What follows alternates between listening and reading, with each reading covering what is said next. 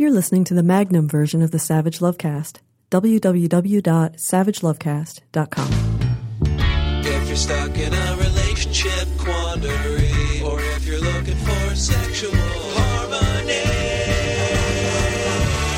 well, there's nothing you can't ask on the Savage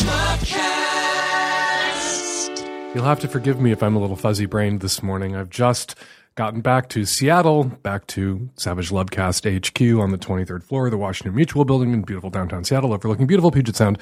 And I'm a little fuzzy this morning because marijuana is legal in Colorado. I don't know if you know that, but marijuana is legal. Recreational marijuana is legal there. And everyone in Colorado wanted to make sure I was aware of that fact, and people kept giving me pot. And I kept having to say to them, you know, recreational marijuana is legal in Washington State, where I come from, too. You know, we legalized it at the exact same time you did in the exact same election. Washington State has sort of a Marsha problem with Colorado about marijuana decriminalization or the legalization of recreational marijuana, because we literally did it November 2012, same election, same night. Washington State legalized recreational marijuana. At the ballot box, the voters did. But Colorado, Marsha gets all the attention, all the national press about recreational marijuana. It was all about Colorado. And it was amazing how many people I met in Denver who didn't even know that marijuana was legal in Washington State. And legalized at the exact same time. Recreational marijuana. Legalized at the exact same time. These were the people. These are the potheads. The adorable, some of them lovely potheads who kept giving me pot. And I didn't want to be rude. So I took their pot. And I put it to good use. So if you came to Hump in Denver this weekend at the beautiful Oriental Theater, you saw me introduce our porn festival in a compromised state. I was a little buzzed. I was a lot buzzed. I was completely fried at every show, because at every show there was somebody in the audience giving me an edible or wanting to smoke me up. Not that I'm complaining. I had a great time. I'm just a little fuzzy-brained this morning. It's Monday, and I have a sort of 4-day pot hangover after visiting Denver. A quick aside, when I introduce Hump, the porn festival, I run the audience through the rules. We have rules at Hump: no cell phones, no asshole remarks during the screening, no insults directed at other people's bodies or genders or whatever, and have fun. That's the most important rule of Hump. And then I mentioned quickly the rules for filmmakers, and one of the rules for filmmakers is no poo. I say you're going to see shit in our porn festival, and then I back up and say, actually, you're not going to see shit in our porn festival. There's no shit in our porn festival. You won't see a single speck of Santorum on my silver screen. Whenever I say that, won't see a speck of Santorum on my silver screen, the audience goes bananas. Everybody thinks that's hilarious. Everybody gets the reference. Everybody gets the joke. And everybody knows exactly what I'm talking about when I talk about Santorum in the context of a porn festival. Speaking of Santorum in the context of an evangelical, batshit, right-wing blabathon rally, in Plano, Texas this weekend, Rick Santorum gave a little speech. And Rick Santorum is running for president. I don't know if you know that. I don't think most people in the GOP base know that. When you look at Santorum's poll numbers, it doesn't seem anybody knows Rick Santorum is running for president besides Rick Santorum, polling at 1 or 2%, sometimes 0% in most polls. Not going anywhere, Rick Santorum. And Rick Santorum and I have a long history. We are forever intertwined now.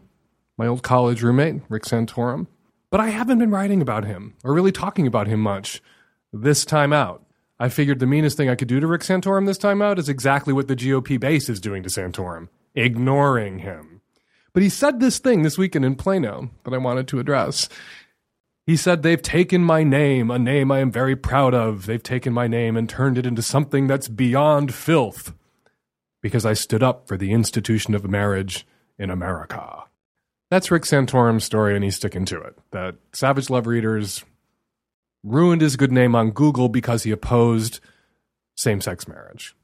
And that is a lie. That is a little turdlet of revisionist history. Savage Love readers redefined Rick Santorum's last name because he said vile and disgusting things about same-sex couples who wished to marry. Rick Santorum in 2003, in this infamous interview with the AP, compared same-sex couples who wished to marry to child rapists and dog fuckers, to active pedophiles and people who rape dogs. And that was a vile and disgusting and dehumanizing thing to say, and it pissed people off. He threw the first punch, and people responded with a punch back and landed a really good punch. I didn't come up with that new definition. It was a Savage Love reader that came up with that new definition. And my readers got to vote. There were numerous proposed new definitions for Santorum, and my readers chose that one. My readers, many of whom are lesbian and gay, who had been attacked in the most vile and disgusting way by this vile and disgusting man, slapped back, hit hard, and redefined his name to mean something appropriately and proportionately vile and disgusting. Not because he opposed same-sex marriage. Hillary Clinton opposed same-sex marriage back then. Bill Clinton opposed same-sex marriage back then. Barack Obama, in 2008, when he was running for president, gave an interview in which he said that he opposed same-sex marriage because when a man and a woman marries, he as a Christian believe God is in the mix. Pretty offensive. Calls the question, who's in the mix when a dude marries a dude? Mr. Obama. And there was no effort to redefine Hillary Clinton's last name, Barack Obama's last name, Patty Murray's last name, John Kerry's last name, any of them, for their opposition to same-sex marriage.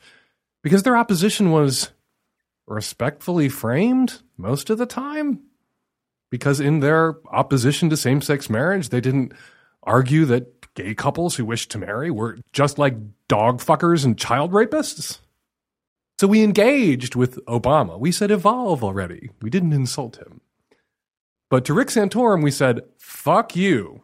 And we refused to be bullied. And we landed a punch. And he's still smarting about it to this day. All right, circling all the way back to Denver, where you can buy recreational marijuana. Unlike Seattle, where you can buy recreational marijuana, we recorded a live Savage Lovecast at Ophelia's Electric Soapbox in Denver, and we'll be sharing that with Savage Lovecast listeners in just a couple of weeks. Spoiler, I'm high and giving advice in Denver. You're going to enjoy it, but you're going to have to wait a couple weeks for us to edit it down and share it with you. All right, coming up on today's Savage Lovecast, tons of your questions, and in the Magnum, Mollena Williams on BDSM, rape play, consent, and all sorts of other chewy issues on today's show. Hi, Dan. I was recently dating someone who broke up with me because she's uncomfortable with my relationship with my ex. The ex and I were each other's first true loves and dated for just over 2 years in our early 20s. It's almost 10 years later now, and we remain extremely close. We tell each other everything, and even exchange I love yous from time to time. I spent a long time wondering if we were meant to be together, because she's my favorite person in the world. But she doesn't have an interest in being any more than very close friends. I've mostly made my peace with this, and I understand that there are some very good reasons why we shouldn't be together. But I remain physically attracted to her all the same. I try not to tell new people I date about her immediately, favoring a slow rollout of information as we get to know each other. With this last girlfriend, I say girlfriend, but we dated casually for about 3 months. The more she learned about this relationship, the more uncomfortable she became. We were both a little drunk one night, and she asked me if I had the chance to sleep with the ex again, would I? I said yes, because I would. I love this girl, and she's beautiful. Why wouldn't I want to sleep with her? I realize now that the question was a bit unfair. Whether I would sleep with her again or not, she's A, not interested in sleeping with me, and B, if I was in a monogamous relationship with someone else, there are lots of people I wouldn't be allowed to sleep with, even if I wanted to. So my question is, how can I maintain this friendship while dating people who might be uncomfortable with it? Should I bring it up earlier in the dating process, or downplay it entirely? And if anyone ever asked me if I'd have sex with my ex if given the chance, should I just lie next time? Relationships are not depositions. You do not have to answer every question truthfully. You are not under fucking oath. Now, in answer to your question, how can you maintain this friendship? And it's really not a friendship. It's more of a pineship. You are pining for this woman. Of all the women in the world, including all the women that you're dating or have dated since this relationship, you prefer her, your ex, over everyone else. You are not really her ex. You are her boyfriend in waiting. You are the pretender to the boyfriend throne or something. And if I were your boyfriend, and this was an ex-boyfriend that you were talking about, I would feel as secure as I am in the people I'm seeing having good and decent friendships with their exes. I would feel deeply insecure about your romantic attraction to your ex. You're pining for your ex. You would like to be with her above all women. The only reason you are not with her is that she does not want to be with you. Now, that's something you can't really help, but it is something that you can shut the fuck up about. You want to be in a relationship with some woman. It is going to be difficult for those women, all the other women in the world, the 3.5 billion other women in the world, to be in a relationship with you if they feel like they are first runner up. There is no one, as I've said on the show a million times, there is no one. There's some 0.64 that you round the fuck up to one. Everyone is kind of a runner up, really, in our heads, because there is the perfect boyfriend, the perfect husband, the perfect girlfriend, the perfect wife, the perfect whatever that we have in our heads, and everyone we meet falls short. No one is that perfect. No one is the one. We pretend someone is the one. We make them the one, just as they are pretending we are the one. And someone can't feel like they're your one if you're telling them all the ways in which they're not. You don't rehearse for the lovely 0.64 that you've rounded up for one, the 0.36 that makes them not the fucking one. Not totally the one, but for your active rounding up will. You let them think they're the one. You tell them they're the one, and they know that they're not. But they appreciate the gesture of being allowed to think that they are. And this ex-girlfriend and your feelings for her and the intensity of your feelings for her, rehearsing that for any girl you're with now, even drunkenly and honestly, makes it impossible for her to feel like, not she's the one, because if she's smart, she knows she ain't, but to feel like you've made her your one, that you're doing this for her. You're rounding her the fuck up. So what do? You dial it back. You shut your fucking mouth. You don't tell the girl you're dating now everything she doesn't really need to know about your feelings for the girl you would be with if you could. That girl who isn't her. So yeah, in answer to your question, should you lie to your next girlfriend? Yeah, you should fucking lie to your next girlfriend. And you should spend, I think, a little less time with your ex-girlfriend. You need to detach a bit from her emotionally before you can attach emotionally and sexually to someone else. Hi, I'm just calling because I have a question that's been kind of bothering me for a while. I'm a 19-year-old girl, and I've been dating a new guy for about 4 months, and the sex is pretty good. It wasn't that great at first, but we communicated, and we talked about what we wanted, and we really like each other, so we sort of changed what we were doing to suit each other, which is really nice and sweet. But my issue is that I can't orgasm without a vibrator, specifically a Hitachi magic wand, which is enormous and plugs into the wall, and it feels like I'm using a Cuisinart or something. It's like an appliance. It's so loud and huge. And honestly, it's kind of embarrassing. The guy I've been seeing is really nice about it, and I mean, he's a little bit weird about it, but it's okay. And I'm a little embarrassed about it, and I really just want to be able to orgasm from being eaten out or from having sex or being fingered or anything, but I can only orgasm from using the vibrator, and I use it when we have sex, which is nice, but I just want to be able to finish without it. I feel abnormal, and I feel weird and unsexy, and I'm wondering if this is just something I have to live with. Google cordless Hitachi magic wand, and you will find that there are cordless Hitachi magic wands out there. There are also all sorts of other very powerful, perhaps not as powerful as the jackhammer of vibrators that is the Hitachi magic wand. There are also very powerful vibrators out there that are sleek and small and cordless. There are also vibrating cock rings that he can wear on his dick. That Hitachi magic wand that plugs into the wall that feels like an appliance. It feels like one of those dishwashers that used to roll into the middle of the kitchen and plug in to do your dishes. You have options beyond that particular vibrator. You might be one of those women who requires that assist from a vibrator to climax. You can have a little experiment. You can do some science. You can science the shit out of your twat. I just saw The Martian, forgive me. You can science this and stop using that vibrator and stop using any vibrators and just throw yourself physically into partnered sex and enjoy it. And just tell yourself, if I don't come, I don't come. But I'm still going to enjoy this.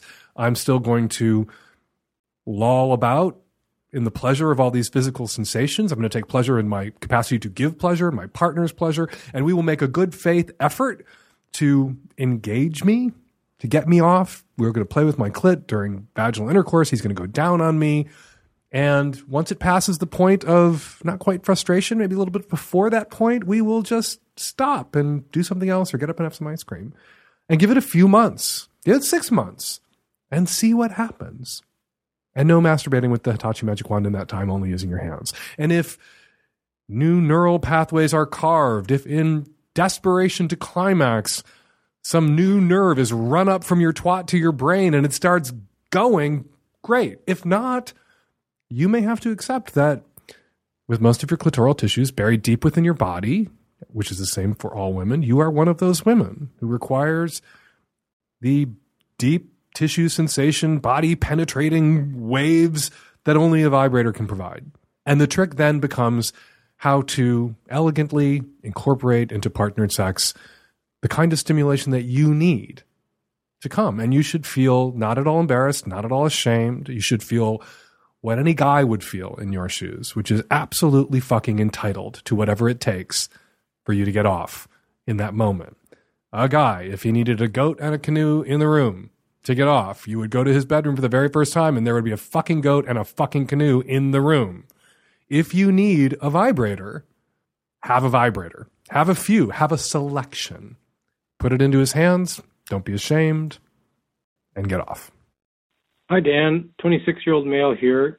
I asked my girlfriend recently for just to talk about oral sex and giving blowjobs, and mentioned that I might like it if she gagged on my cock a little bit or gave me like a nice sloppy blowjob. And she kind of got a little bit upset and then ended up sending me a text saying that it feels, there's a violent quality to gagging on a penis, and it feels like an endless metaphoric interpretation for gender inequality. I'm wondering, what is a tactful way for me to enter into a conversation like this, where really I just like getting a blowjob and like it nice and sloppy. That's fun for me, but she obviously sees it a different way, and I'd like to be able to talk to her about this in a sensitive way. I'm a young man. I consider myself a feminist. I'm just, wondering how to talk about this. So let me know. I like a nice sloppy blowjob myself. I also like to give a nice sloppy blowjob. So that nice sloppy blowjob, which could include gagging or reaching and stretching, for me is a two-way street. But a lot of women, quite rightly, perceive that nice sloppy, gaggy blowjob as a big fat one-way street. Straight women in relationships with straight men, where they are expected to do for and suffer for their guy in a way that he does not have to do and suffer for her. And there's something unattractive in a way about gagging and retching and snot coming out of your nose if it gets to that point. And, a big wet sloppy blowjob, the kind of woman who doesn't want her boyfriend to know that she farts probably isn't going to want her boyfriend to look down and see her face in that condition either. It is, on some level, undignified. Some people find that stripping away of dignity during sex and in that moment really hot, including a lot of women. We'll get calls from women who find giving this kind of sloppy blowjob really hot and sexy, but there are women who getting their face fucked like that is not something that they can enjoy. And it sounds like you are dating one of those women, where this isn't something that she wants to do or would enjoy doing. So it isn't, so long as you're with her, something that will be done for you. And I don't think that there's a tiptoe up to this sensitive way of talking about this that is going to convince her that this kind of blowjob isn't anything but kind of eroticized violence, kind of eroticized degradation. Somebody once asked me if coming on your face is sexy or degrading. And my answer was yes. Yes, it is. Sexy and degrading. And some people find degradation in an erotic context that's consensual with a partner that they love and trust very erotic. But some people don't find that kind of degradation eroticizable at all and can't go there, can't tap into that. And that's not because they're damaged or sexually repressed. It just doesn't work for them. And if it doesn't work for your girlfriend, it ain't going to happen for you. That said, there is an entire genre of online personal ad, including an entire genre of online pornography that is just straight guys going out there and finding a gay dude who will let them fuck their face and fuck their throat in a way that the wife or girlfriend or all the wives and girlfriends that they've ever had never would. I have friends who specialize, and I'm talking about friends. This isn't, I have a friend. This is literally friends who specialize in giving the blowjob to the straight married man that he has never been able to get in his entire life. Where these guys are so desperate for that one experience where they can just hold somebody by the ears and jam their fucking cock down somebody's throat that they can overcome their own sort of internalized homophobia. They can overcome their own, not internalized homophobia, their own erotic target preference. And have sex with a dude because they want to see what it's like to fuck a throat. They're out there. Who knows? Maybe your girlfriend would be fine with you seeking out one of those guys on occasion to get this kind of sloppy blowjob that you enjoy so much. But it seems clear you're not going to get this kind of sloppy blowjob from your girlfriend. Hi, Dan. I am a Southern California bisexual 38-year-old married woman. I've been in a polyamorous relationship with my husband pretty much since we met almost 20 years ago. My question, I guess, is regarding his family.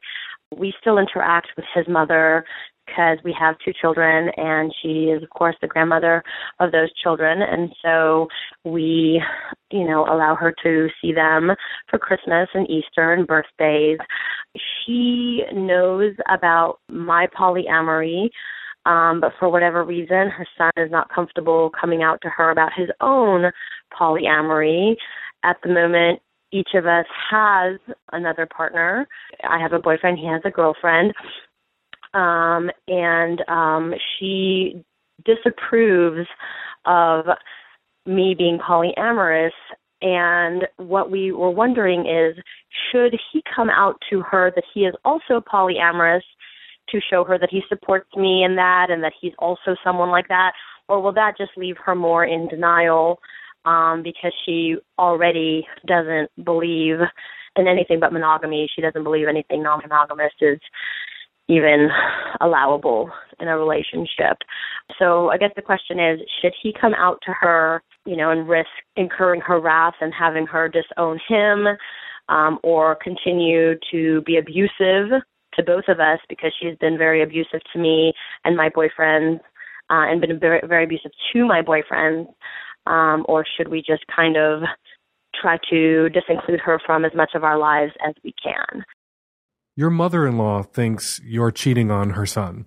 Your mother-in-law thinks that her darling son, who would be monogamous, wants to be monogamous, is being wronged by you. His slatternly, which is a hard word to say out loud, his slutty, sleazy, slatternly wife is running around on him, and he consents to this and puts on a brave face and pretends that this is what he wants too. But in reality, his son is married to a terrible person who is dating a terrible person, and her son, because they have children together and he is so besotted and in love and he can't stand up for himself, that she has to stand up for him to her daughter-in-law and treat her daughter-in-law and her daughter-in-law's boyfriend like shit on behalf of her son, who would treat them like shit if he wasn't so manipulated and blinded by love and abused. And now, because your husband is a coward who's afraid of his mommy, you two are contemplating ending your relationship with his mother, ending your children's relationship with their grandmother, out of fear that she would react badly to the news that he too has a girlfriend, that he too is poly, out of fear that she might reject him for also being poly. You guys are going to preemptively reject her. And I think you guys have this all backwards. That once she knows that this is not some unequal agreement, once she knows that her son is not being taken advantage of, once she knows that this is mutual, she might not like it any more than she likes the fact that her son is in a non-monogamous relationship now, but she will no longer perceive this as some horrible wrong being done her son, that you're getting away with something that he isn't getting away with, that you have a freedom that he does not enjoy in the relationship. This, to her, seems manipulative and abusive, and in reality, it's mutual and egalitarian.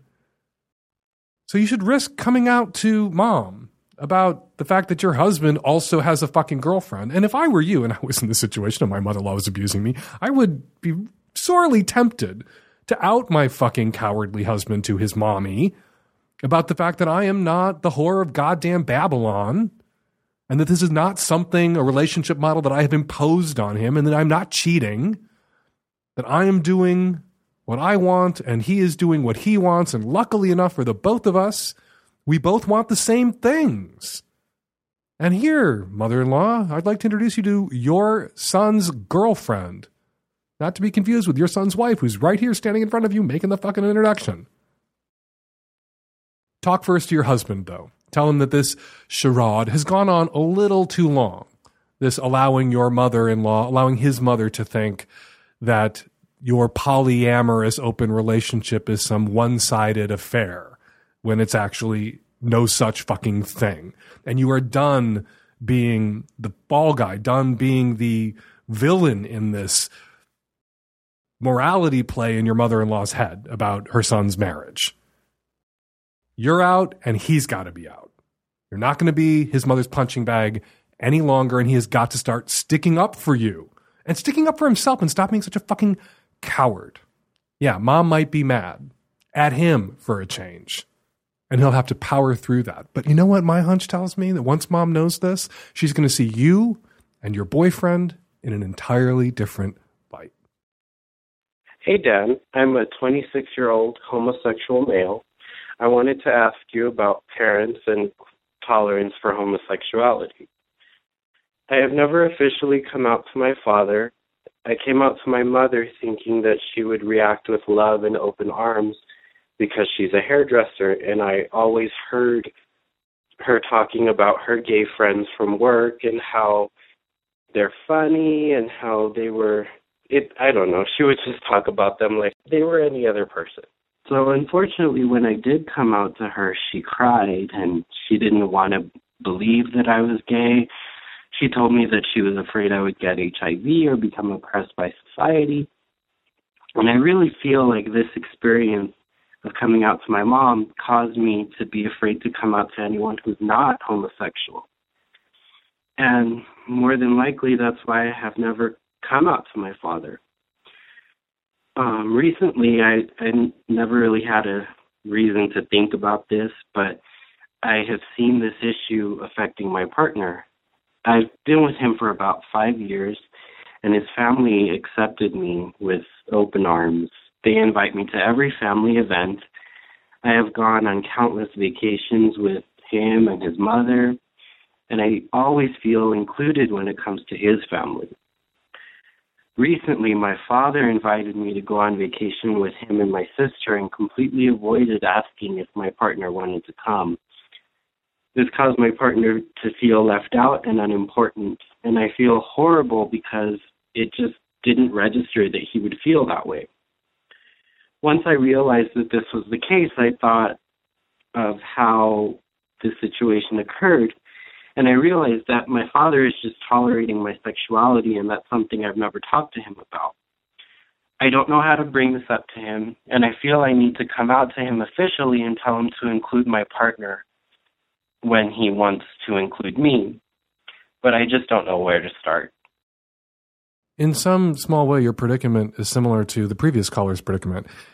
They were thinking about, she and her husband were thinking about rejecting his mother, her mother-in-law, out of fear that she might reject them or be even worse to them than she's already been. So they're going to cut her out of their lives rather than just being open with her and letting her do the cutting out if somebody's going to do the cutting out. And who knows, maybe she won't cut out at all. Maybe she will get the fuck over it once she has the full story.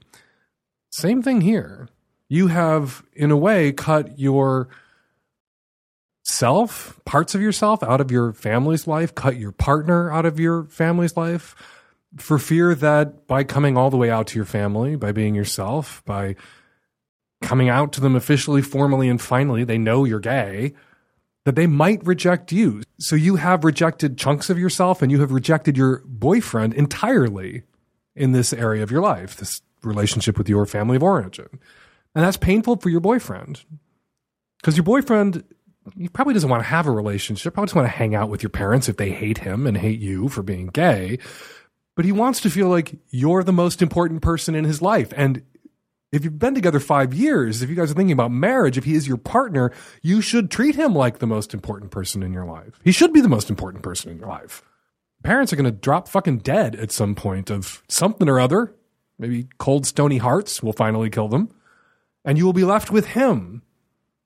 And so you should really be demonstrating your allegiance to him, that he is your first priority emotionally, and that his feelings are paramount to you. And this hurts him. This hurts him, that you will not risk anything with your parents on his behalf hurts him. So stop playing this fucking game. Come out to your dad. Say, I'm gay. You know I'm gay. Mom knows I'm gay. You know I have a male partner that I've been with for a long time, and we want to be treated like you would treat any of your other children's husbands or wives, girlfriends or boyfriends, romantic partners. And if you can't treat my boyfriend with respect and kindness and compassion and love, then you aren't treating me with respect, kindness, compassion, and love. And if you can't treat me that way, I don't really want to see much of you because I don't spend time with people who treat me like shit. And if you treat my boyfriend like shit, if you treat my husband or partner like shit, you're treating a part of me like shit. And I ain't going to put up with it.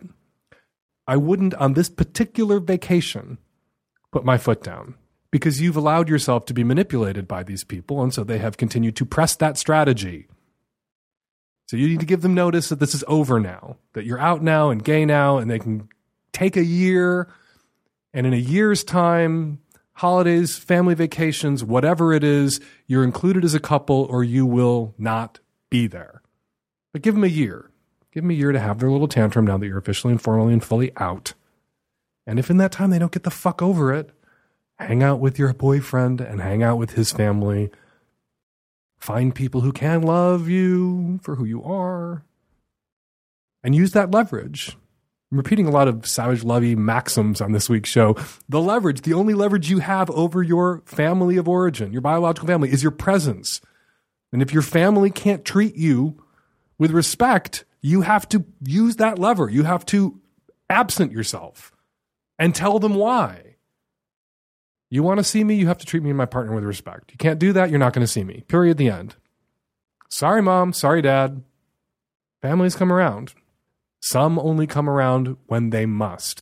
And up to this point, your family hasn't had to come around because you haven't pressed the case, because you haven't insisted. You haven't stood up for yourself.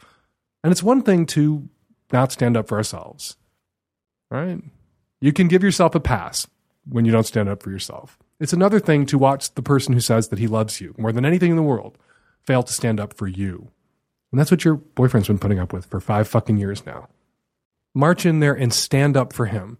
Even if you can't stand up for yourself, stand up for him or you risk losing him. Hi, Dan. I'm 20 years old and I'm a lesbian, and I came out to my parents about 3 months ago, and it was a bit of a disaster. It wasn't anything that I'd planned to do. I really wish I hadn't done it. There was about 2 hours of my dad screaming at me all kinds of hurtful things, like that he always knew there'd been something off about me. Ever since then, they've kind of just been ignoring me. I live at home with them. I'm not in school. I can't afford to go to school. But I've been considering putting myself in crippling lifelong debt just so I have a chance to get away from them.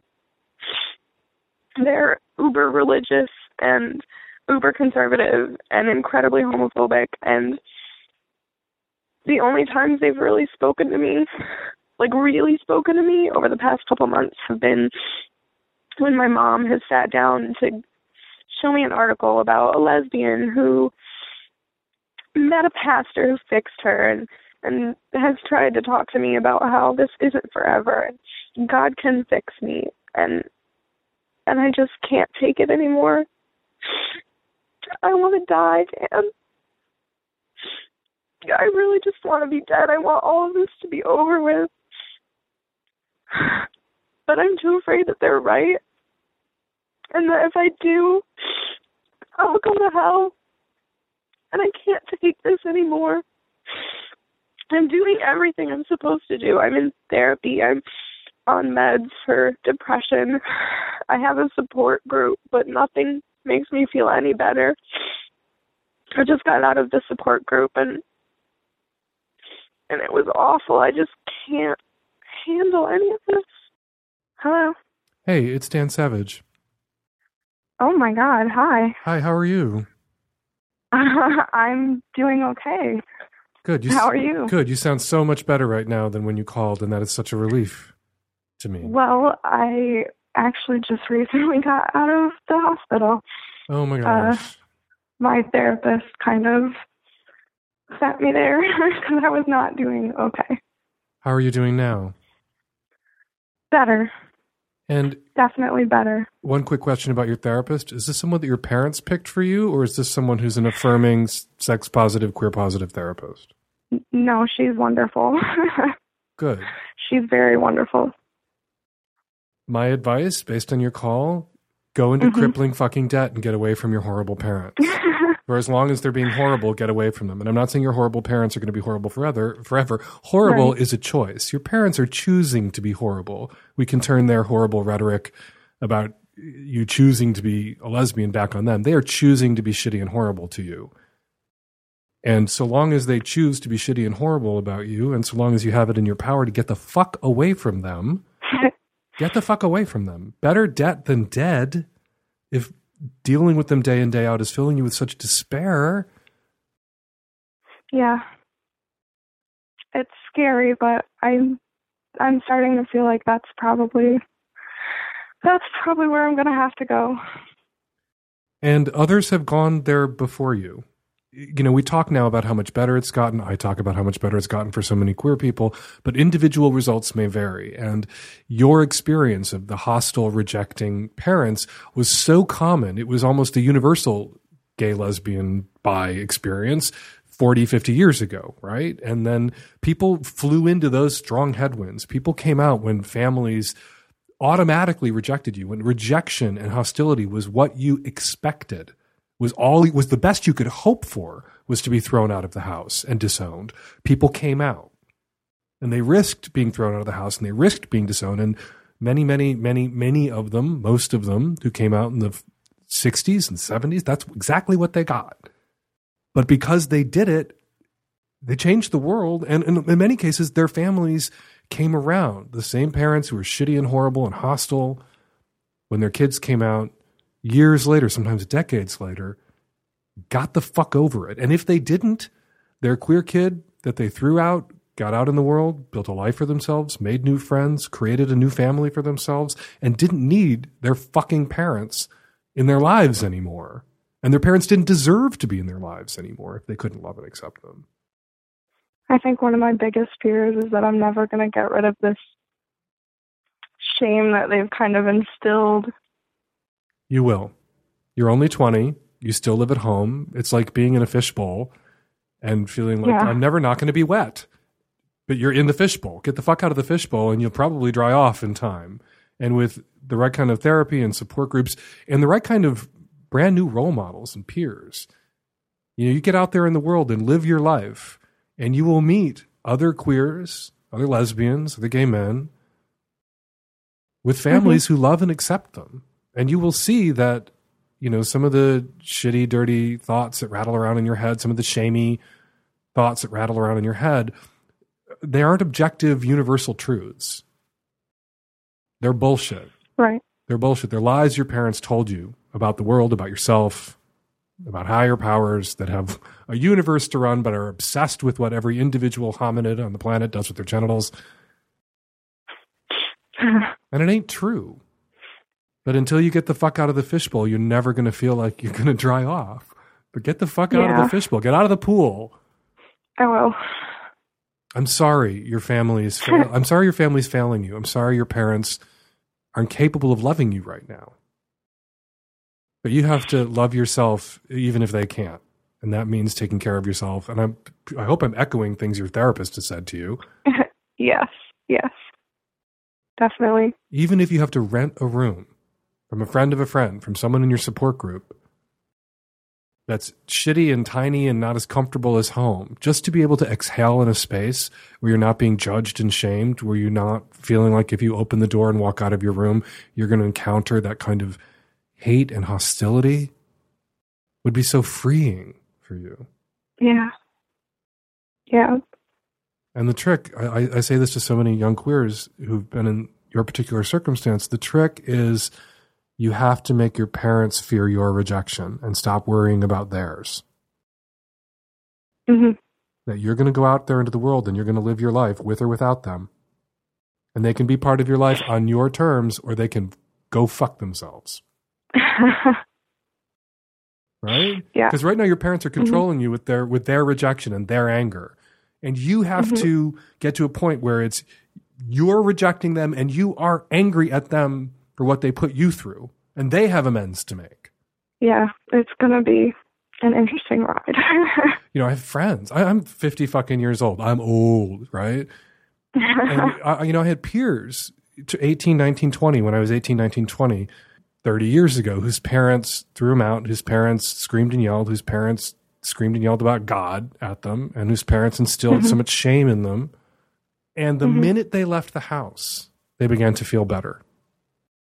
I would talk to them, we would hang out, and then they would get so depressed because they knew that they were going home to that was where home was. Home was where all this condemnation and anger, disappointment, and judgment was, that's what they had to go home to every goddamn day, and it killed them. Every goddamn day, it killed them. And some of them wanted to die. Some of them said exactly what you said. I want to die. Every day I go home, I just want to fucking die. So this is over. And you know when it ends? It ends when you move the fuck out. That's when it ended. Because you don't have to go home to that anymore.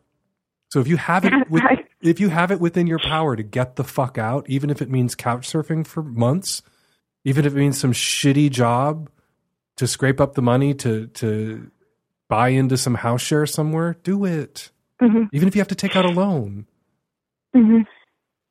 Debt or death? I would choose debt. Yeah. That's the plan, I think. Yeah. Do it. Don't wait.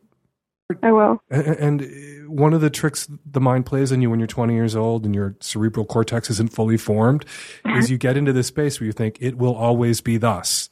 That the way things are now, the place I'm in now, the way I feel now is the way I will feel forever, is the place I'm going to be in forever. And it's just not true. How many friends do you have who are 30? None. Okay, well, go make some and ask them what 20 was like and where they were at 20. Okay. And you're not going to hear, I'm in the same place, feeling the same way, hanging out with the same people, having the same conversations with my parents that I had at 20. Things are very different. And in most cases, they'll tell you things are much better. So this sturm and drang of emotions, this storm, it will pass. Just don't let it take you out before it does. I won't. But you can't be passive. I say it will pass, which makes it sound like it's just going to blow over its own accord. You have to do stuff. You have to make the changes. You have to shove the storm away. Yeah. You have siblings? 3. Are they on your side? They're kinder, but still disapproving. When I came out to my parents, and it was the whole explosion and the shouting and yelling. The next day, I got a text from my brother, who had been in the house at the time, saying, I think Mom and Dad are handling this really poorly, and I love you, but ultimately they're right. And so that's kind of where they're at. They're trying to control you with their disapproval. As soon as they see that doesn't work, that they cannot control you or destroy you with their disapproval becomes much less powerful, and their attachment to it lessens. They'll lose their grip on it. You know, parental disapproval when it comes to the young queer child, they're trying to either beat you to death or push you back into the closet. Yeah. And it's a weapon that they're wielding against you, sort of a psychic weapon. And once they see that it's an ineffective one, and only you can show that to them, there's no incentive for them to pick it up anymore. Once they realize it's futile, they're much less likely to continue to try to beat you with that imaginary stick. I definitely feel like I'm closer to to really feeling like that. Like I have that kind of power. You have the power. You absolutely have the power. I'm not saying that what you've been through for the last however many weeks or months it's been is your fault. They're being terrible. But right now, it continues in part because they can see that it's actually damaging you. And get away from them. Remove yourself. Do you have some money in the bank? A bit. Do you have a job? Yes. Do you have friends? A few. Tell them where you're at. If they don't know how desperate the situation is, go to your friends and tell them exactly how desperate the situation is. Yeah. And that you have a big ask, which is, I need a couch to surf on. I need a corner of your house to rent a room. I need to get out, or I'm gonna self-destruct. Ask for help and get the fuck away from your family. Reject them. What part of the country do you live in? Michigan. Get the fuck out of Michigan. Yeah, I have a friend in St. Louis who's been saying the same thing. Is your friend in St. Louis willing to put you up for a while? Maybe. Get the fuck to St. Louis. It's an interesting place. It's a cool town. Really is. That's what I've heard. Get out. You don't have to be their punching bag. You don't have to stay there. You're not nailed to the floor. Okay. I'm going to call you again. I am. I'm going to call you. I'm going to call you again in a month. We're going to make a note. We're going to call you in a month. Okay. I mean, 4 weeks is not a lot of time to get up and get out. I'm going to call you in a month just to check in on you, but I'm going to call you again in 3 months, and I want you to be the fuck out of there. I will do my best. We're rooting for you. Thank you. Okay, take care. I'm glad you have a really good therapist who's on your side. Tell her I said thanks. Okay. Thank you. Bye. Hi, Dan. My boyfriend of 8 years is a dom. I had not had any experience with bondage before I met him, but I have always liked to be manhandled and fucked roughly, and I love the idea of my man doing with me as he pleases, which makes being a sub a good fit for me. I also love what it does to him, how much it turns him on, and I want him to be getting what he needs. Our sex, for the most part, is really wonderful and amazing, and he sees to it that I also get what I need. The thing I'm having trouble with is what I'm perceiving as technical awkwardness. I'm not into pain. I like being dominated, but I don't want the bondage to hurt. I don't like it when the ropes are tied too tight and my circulation is getting cut off or my knee is being hyperextended. When it goes like that and I have to say something to get him to fix it, it feels to me like I'm not in good hands, like I'm being manhandled by a man who isn't qualified, and that dampens my enthusiasm. I feel like if I'm going to be letting him do these things to me, he needs to be doing them with mastery. I try not to let it completely kill the moment, but sometimes it ends up feeling like this whole bondage thing is kind of a hassle, and this has led to us having not enough sex. So my questions are, how can I have a more positive attitude when things are awkward technically? How do I have confidence in him as a dom when he's not doing a super slick job of it? Am I just being a perfectionist? How can I muster more enthusiasm for a process that I'm mostly just tolerating because he needs it? How can I be a better sub? How can I be more GGG? Joining me by phone to help answer this call is Mollena Williams. She blogs at mollena.com. That's MOLLENA.com. She is the co-author of the terrific book, Playing Well with Others, Your Field Guide to Discovering, Exploring, and Navigating the Kink, Leather, and BDSM Communities. And she is in a full-time power exchange relationship. And if I'm correct, you recently got married. Isn't that true, Mollena? I did, yes. He liked it, so he put a ring on it. That was September 25th, so we're still super stoked about it. So now we are collared and married, just in case you missed the commitment part. Congratulations, and I'm going to take Thank you. I'm going to take a moment here to say, in your face, all you anti-marriage, sort of sex radical queer lefties who say that marriage isn't for kinksters and marriage isn't for sex workers and marriage isn't for porn stars. I know so many kinky married people and kinky porn stars, and now Mollena is among the kinky married numbers. Well, the other thing, I feel like marriage really is for perverts. There's something deeply twisted about saying, yes, you and only you. All right, let's jump on this call. So Here's this woman. She's turned on. Natural might have anything to do with it. She's turned on by men who take charge and being thrown around. And this guy is a dom and is into bondage, and it all works for her. But there are these moments of technical awkwardness where what seems to be happening is they're just kind of yanking her out of subspace because she's having to correct him. She's having to communicate to him in the moment that he's doing it wrong. What's your advice for her? Well, the thing is, I don't know. She doesn't mention where on the learning curve he is. If he's someone who's been doing this for 20 years and he still doesn't have any proficiency, I would maybe suggest he steer his energies in another direction. Because by then you would figure after time someone would pick up a few hints and skills. If he's fairly new, then obviously, you want to be patient with the guy. You don't want to get in his face and say, no, this and that, move it, the other thing. But to her point, when she's uncomfortable, if there's a loss of circulation, those are things that are actually risky. I actually have nerve damage from extended bondage stuff, and that's going to probably be with me for the rest of my life. So I'm very cautious about safety. Wherever they live, there are definitely classes that they can take if it's that he needs more technical proficiency. The other thing is that sometimes bondage is freaking awkward. That's just how it goes.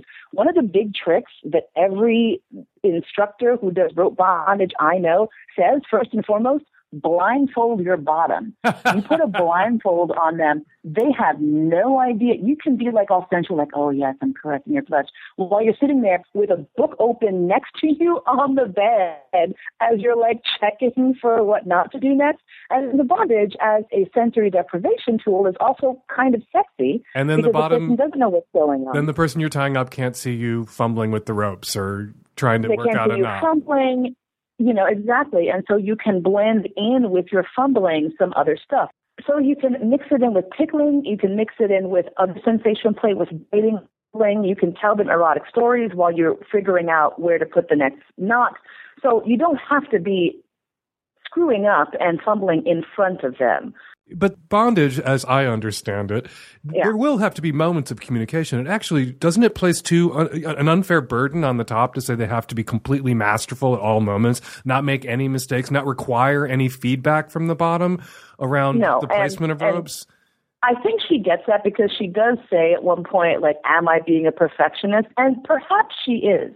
Because a lot of people have this illusion that everyone is this flawless bondage master who just swings out a ball of rope and suddenly they're perfectly wound above and below the person's pectoral muscles, making them pop out erotically. But that's not really true. Mm-hmm. Feedback is necessary, and feedback can be very sexy. You can make it a game of, is this too tight? Is this too loose? Harder, softer, whatever is happening in the moment. But she seems to want him to know somehow intuitively that it's too tight or too loose. And the truth is, when, I've watched people do elaborate bondage scenes, is that, even the most kind of masterful tops that I've seen at public bondage events are constantly saying, is this okay? Is this okay? Is this too tight? Are constantly drawing the bottom out because he doesn't have your nerve endings at his disposal, however masterful a top he is. No. If her expectation is that he's going to anticipate everything, then that's unreasonable.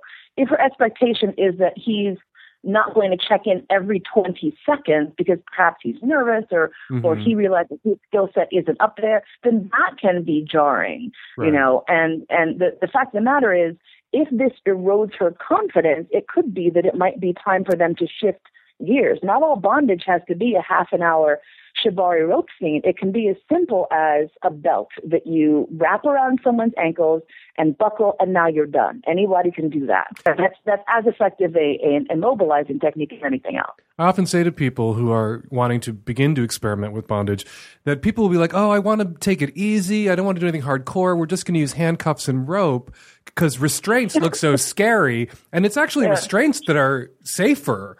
And the bondage and rope, you can get really seriously hurt if you're inept and you don't know what you're doing and you're putting them on someone, or someone who doesn't know what they're doing is putting handcuffs and rope on you. You can really get hurt. It's those big, scary, buckling leather restraints that look so hardcore that are actually easier on the limbs and the nerve endings and safer.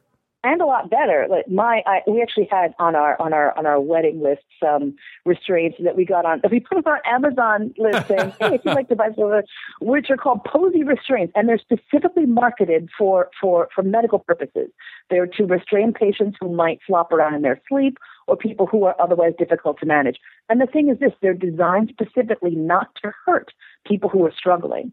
And they go on with one buckle. And my husband, feels weird to say that, but he is new to this. And so I don't want to give him a situation where he has to worry about a handcuff ratcheting down or not slipping. Mm-hmm. Keeping it simple and safe, the medical stuff is awesome, is fantastic. And part of the thing about bondage is that you do have to trust the person who's applying it. And if his uncertainty or his lack of knowledge is making it so she doesn't feel relaxed and she doesn't feel that she can trust him, again, doing exercises that are less intense than, the tying up and the bondage and everything else to lead back up to that, maybe just tying one wrist and having sex that way. But a shift that some people who are new to bondage need to make in their heads is people have this expectation going in that they're going to be roped like a calf, that they'll be, someone will swing a lasso and tie them up against their will. And to be a bondage bottom, for a certain point, up to a certain point, you have to cooperate with the bondage top in getting your ass tied up. That is absolutely, that is something you're doing together. Getting you tied up is something you're doing together. And then he can show his mastery once you're safely and comfortably and fully restrained. Yeah. Then he's free to do those things through mutual pre-agreement. He's free to do in that moment. But to expect sort of flawless bondage, he can either tie you up without communicating with you and he can hurt you, or you're going to have to eat the hurt if he hurts you, or you can communicate. It's one or the other and get safely tied up. The communicating is the most important thing. As far as the trust goes, I will tell you, one of the most erotic bondage scenes I ever didn't involve any actual bondage. It was all psychological. The person I was bonding to took 4 pieces of chain and laid them across my ankles and wrists and said, if these chains fall off your ankles and wrists, the scene is over. And so I had to lay there as he was using the flogger, as he was doing the caning, as he was putting on nipple clamps, everything else. And I was the one who was managing the bondage. If I flicked my wrist and the chain fell off, the scene was over. So what you're saying specifically about it being, a communication and about it being both people wanting this can be really underscored there. So trying something like that, doing something where the bondage is about the submission, right? Mm-hmm. And about giving yourself to that person versus technical ability might be a way for her to get back into a headspace that's more agreeable. Can you hang out for one more call? Absolutely. Hey, Dan. So I'm a 26-year-old girl from Alabama, and my question is this. I've been sleeping with this 39-year-old for over a year, and we've consistently had pretty chill sex, but I did notice he didn't really have any specific sexual interest. My thing was, if at 39 you haven't developed some kind of fetish, something might be up. So I pressed. I told him I wanted to make him happy in bed and to do that he should be more upfront and communicate to me what turns him on. Well, he did, and it turns out he's super dominant and wants to explore BDSM tendencies. I was fine with it, but then it got a little intense. At one point during sex, he said he wanted to beat me to a bloody pulp, eat out of a dog bowl, and some piss flame might have been mentioned. I still have some pretty bad scars, actually. I fully try to respect everyone's sexual fetishes, but now it's starting to make me feel like he doesn't respect me or maybe any women. I consider myself a strong feminist, and even though I know strong feminists can enjoy being submissive, I'm starting to feel degraded. Oh, and I feel like he's on the cusp of bringing race play into the mix. I'm black and he's white, and I'm really uncomfortable about that. I would flat out end it, but outside of sex, he treats me with nothing but respect and is one of the greatest guys I've ever been with. I have a history of dealing with emotionally abusive relationships, and my concern is that even though I feel as if everything can be okay, should I be worried that continuing this will just end up leading me into a physically abusive relationship with BDSM as a veil to hide it behind? All right, the thing I want to dispense with right away, and I think you can speak to this with more authority than I is can a man respect a woman and still want to make her eat out of a dog bowl? Yes. How does that work? That is a simple question. The thing is that the core of BDSM and kink is consent. The core is, I enthusiastically say yes to what I want to do, and you enthusiastically say yes to what you want to do to me. We're both in it to win it.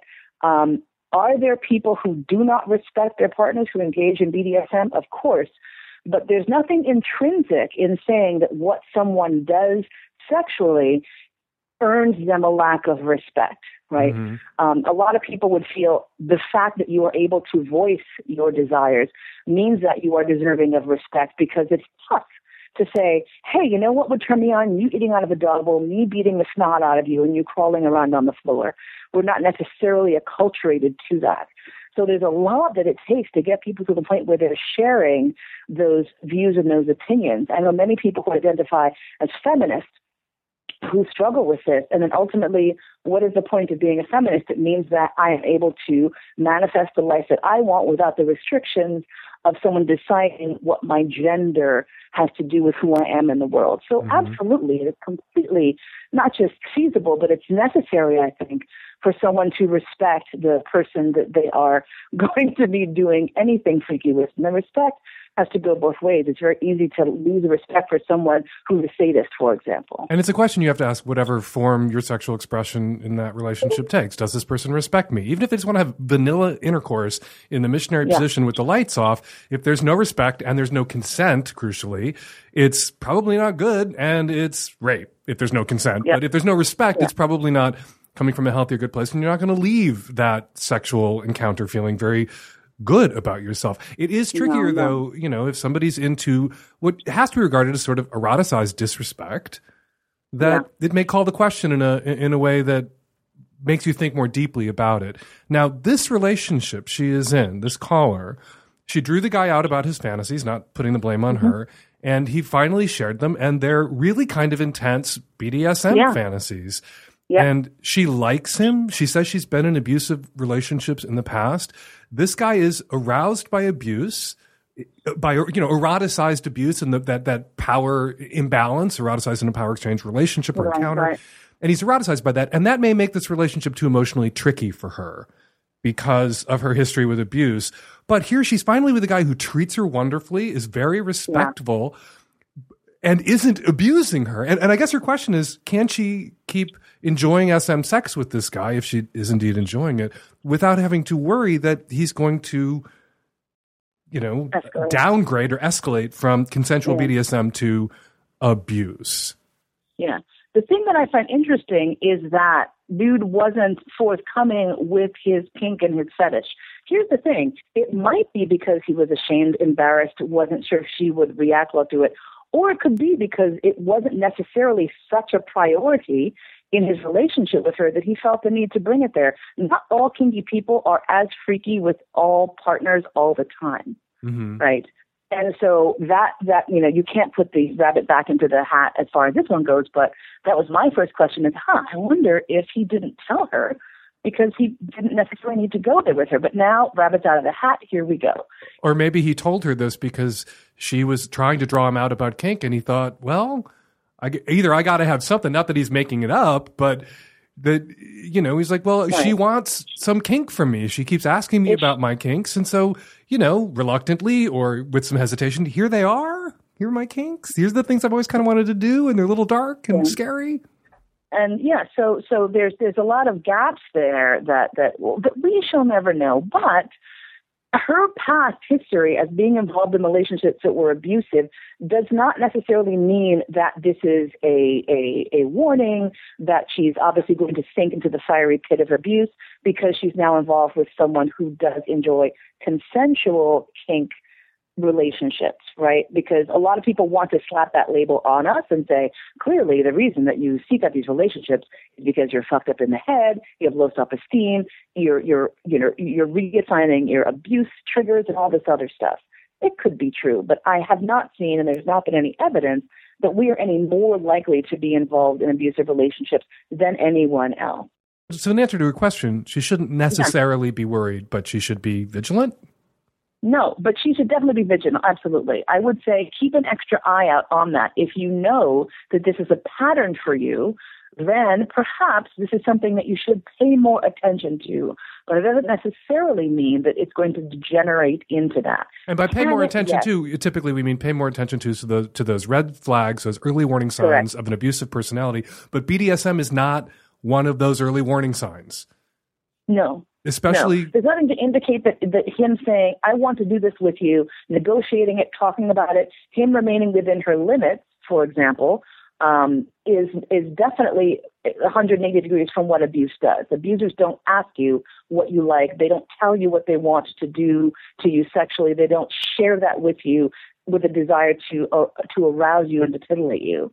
That's not their MO. That's not what's going to happen there. One thing I'd like to flag for her, though, or draw her attention to, or call attention to, I don't want to use flag again because we're talking about red flags of abuse. This is not necessarily a red flag of abuse.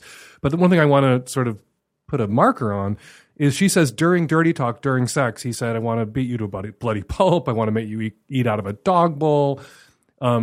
If he was engaging in sort of feeling you out dirty talk and like sort of throwing some things out there that later on, when you have had a chance to discuss these things, when you're not in the moment, when you're not having sex. So he wasn't attempting to, in the moment, get you to go places suddenly during sex without having sort of a calm and pants-on conversation about these other things that he might like to do for which he wants to get your consent before the scene begins. If he was trying to upgrade in that moment to these much more hardcore activities, that I think is concerning. And it could just be amateur hour concerns, like he doesn't know what he's doing. He's not educated enough about BDSM best practices to know that you don't do that. You know, if you've gotten somebody to consent to A, B, and C during the scene, you don't say, hey, you know what might be fun? M, L, N, and P too. You talk about that before the scene. Right. And so, you know, she knows how that went down. She knows how that act went down. She knows how that event went down. If he was attempting to get you to do those things in the moment, yeah, you might want to dial this way the fuck back. You might want to get some books, including Mollena's books, and learn more about BDSM. And he might need to learn more about BDSM. But if he was just dirty talking in the moment to sort of feel you out, to see what turned you on, what didn't turn you on, and if you said, you can't talk about beating me to a bloody pulp, I've been in a relationship where that sort of thing happened non-consensually, and that's not something that's sexy for me at all. And then if he dropped it, that's a good sign. Yes. Yeah. It is important to make that differentiation, because having an extreme fantasy is one thing, up to and including, and she did mention, and I don't want this to fall by the wayside, that she has a suspicion that this is going to veer into racial stuff, which is outside of her comfort zone. Talking about those things is fine and great, and I encourage that. Actually enacting them is another thing. And if it does come to a point where he does bring that up, and she says, you know what, not okay, man, at all, ever. His response absolutely 100% has to be, I understand. Thank you for letting me know. That is off the table. If it becomes coercive and he starts to push it, then that's not okay. Because as people of color, us being involved in a situation where we are giving up our power, adding to that the racial dimension is huge. And it's advanced 301 level graduate stuff. And if you are not enthusiastically willing to do it, and you don't see it as something empowering, as in something that you are reclaiming, something that you are shifting. And I talk about this in lectures. I say, absolutely, don't put a toe on that path, because it's really difficult. But for her, I think what's critical is if she feels like everything in their relationship is awesome except this one thing, don't assume that the one thing is the smallest thing. Because oftentimes the one thing becomes the pivot upon which everything shifts. So you got to keep an eye on that. Do you think at a fundamental bedrock level that these two, the caller and the guy she's seeing, are sexually compatible? If his BDSM kinks are this extreme and they involve, hardcore S&M, beatings, and perhaps even race play, and S&M isn't anything that she really has an intrinsic interest in herself. It's not her kink. She's willing to be GGG and perhaps go there for him. Right. But if that's where he wants to live, not just visit, should they even be together? That is the main question. If it is someplace he wants to visit, and I suspect it might be for him, a thing that he really enjoys, even to a hardcore extent, fantasizing about, but maybe he's okay within these limits. At that point, it's fine. If these hardcore desires that he has expressed are things that he feels compelled to do, I would say actually to him, if I were speaking to him, you should probably find someone with a little bit more enthusiasm for this, because it's not going to feel good for you either. No one benefits in a relationship where one partner is being dragged along, even sort of kind of, feeling GGG about it, because later down the road, it's not going to get any easier. It always becomes trickier. We're talking. That's just something that I've always observed. And we're talking to the caller primarily. It wasn't the kinky guy who called us. And to the caller, I think we would both say, watch out for your own sense of safety and mental health and physical well-being. Put that first and foremost. You come first in this relationship. Absolutely. In all your relationships, you should put yourself first. And if this isn't working for you, however nice a guy he is, even though you asked him to share this with you, you can end the relationship for your own sense of safety, security. And you don't have to, there's no finger pointing at him when you end the relationship. You're not accusing him of being an abuser. You're just not sexually compatible. And the other thing is that it can often feel very, very amazing when someone treats you far better than anyone else has previously, but it doesn't mean no one past them will treat you even with more superlative kid glove, love, respect, and understanding. So this might not be the be-all and end-all for you if you decide that it doesn't feel safe and your heart doesn't feel comfortable in this particular situation. But what you can take away from this relationship if you end it is this sense of what it is like to be well treated by someone. He has treated you well. And so look for those same qualities in your next partner if he's not the right partner for you, because the sex thing doesn't work.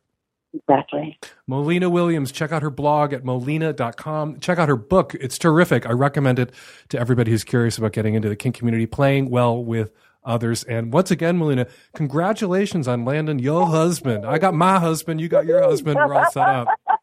We're all married up. Who would have thought? Thanks so much. Thanks. Bye. Hi, Dan. I am a 21-year-old female calling you from Barcelona, Spain.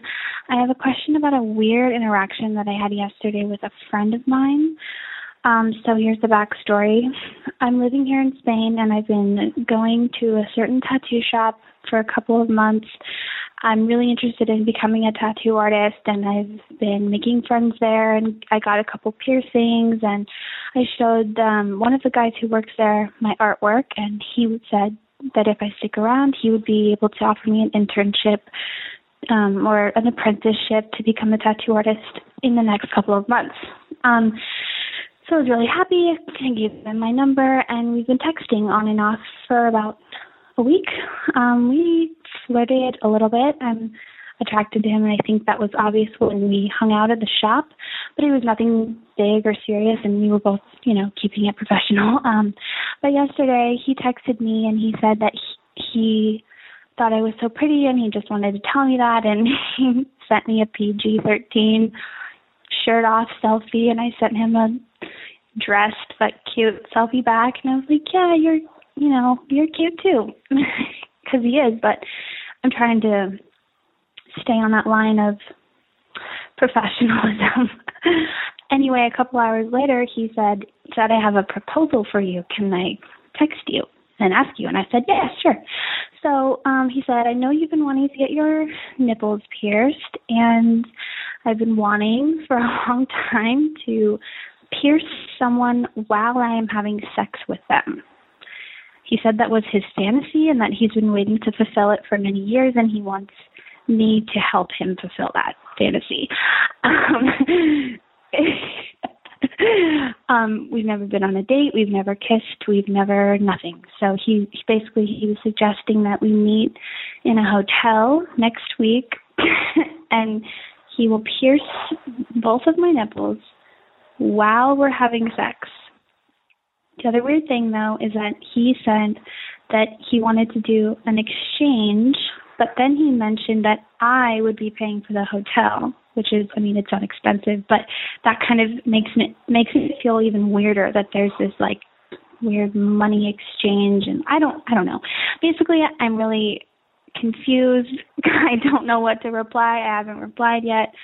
I don't know if this is going to ruin my chances of ever getting an apprenticeship in that shop. Do you think this ruins my chances of having a professional relationship with him at all? I don't know what to do. I don't know what to say. So he wants to pierce someone while he's fucking her, and you want an internship in his shop. So there's something you both want from each other. And the question is, I think your question is, will he come through with the internship if you pay for the hotel room and fulfill his fantasy? And I don't know the answer to that question. But clearly the internship or the apprenticeship that he's offering is contingent upon you putting out. Otherwise, he would just offer you the apprenticeship and then mention, because you guys have a flirty, sexy relationship in passing, that in making a pass, that he would also like to get with you as well as have you as an apprentice. He'd love to have you as his sex partner. But one isn't contingent upon the other. But clearly in this circumstance, one is contingent upon the other. And there's no guarantee that if you fuck him, he's going to give you the internship. You're probably being played. And you've already crossed that line, that magical, invisible, sometimes amorphous line between professional and non-professional when he sent you the dirty, shirtless picture and you sent him the flirty picture back. You're already not having a professional relationship. It is kind of sexualized. The question you have to ask yourself is, are you willing to barter your ass for the internship that you want? And will he come through with that internship? And will it be tolerable? Who knows? Maybe he, after you pay for that hotel room because you don't have an apartment or a bedroom and he doesn't have an apartment or a bedroom and you can't just use the shop after hours because you guys live on the streets and it's an open air tattoo shop apparently. Once you pay for that hotel room and you fulfill his fantasy, what guarantee do you have that the internship shall be forthcoming? You have no guarantee. And who knows? Maybe this is a line he's used on a whole string of American girls who have dreams of being tattoo artists. Depending on what you're willing to do, depending on whether you're willing to barter a bit with your ass to fulfill your dreams, you should go and talk to him and say, I want to fuck you too, but I want an internship more. As soon as I'm your intern, we can fucking fulfill that fantasy. You're trying to leverage sex out of me by dangling the internship, and tell you what, I'm going to dangle sex to leverage the internship I want out of you.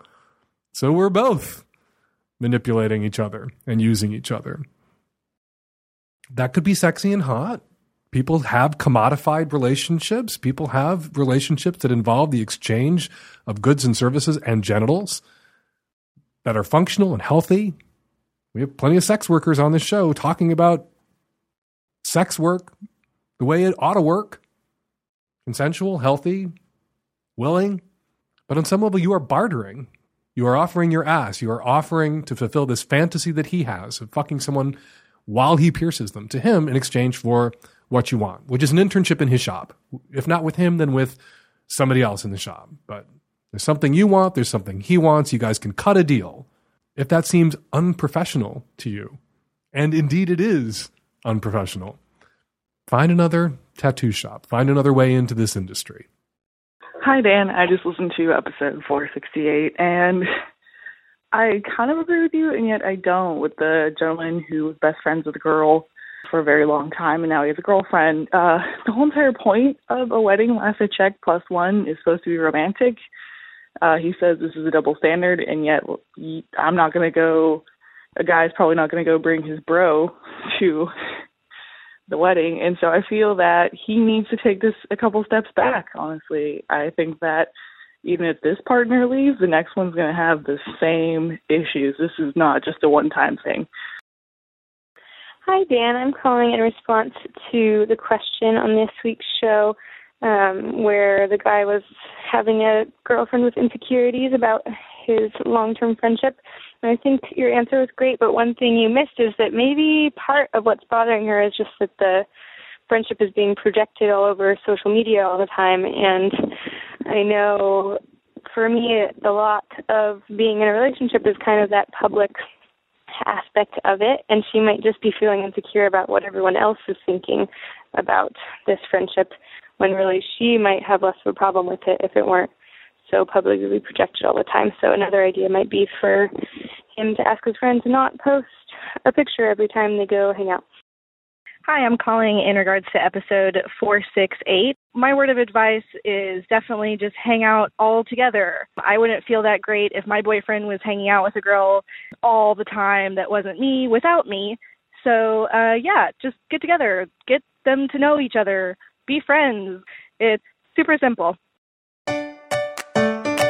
And we're going to leave it there. 206-302-2064 is the number here at the Savage Lovecast. If you'd like to record a question or a comment for a future show, give us a buzz. 206-302-2064. Follow me on Twitter at FakeDanSavage. Follow Mollena Williams on Twitter at Mollena. That's Mollena. Hump, Seattle and Portland's biggest, best, oldest, and only amateur porn film festival, is coming up in November. Tickets are on sale now. Hump always sells out in Seattle and Portland. Don't miss out. Go to humptour.com to get your tickets for screenings in Seattle and Portland and Olympia, too. The Savage Lovecast is produced every week by Nancy Hartunian and me and the tech-savvy at-risk youth and Nancy. We will all be back at you next week with another installment of the Savage Lovecast.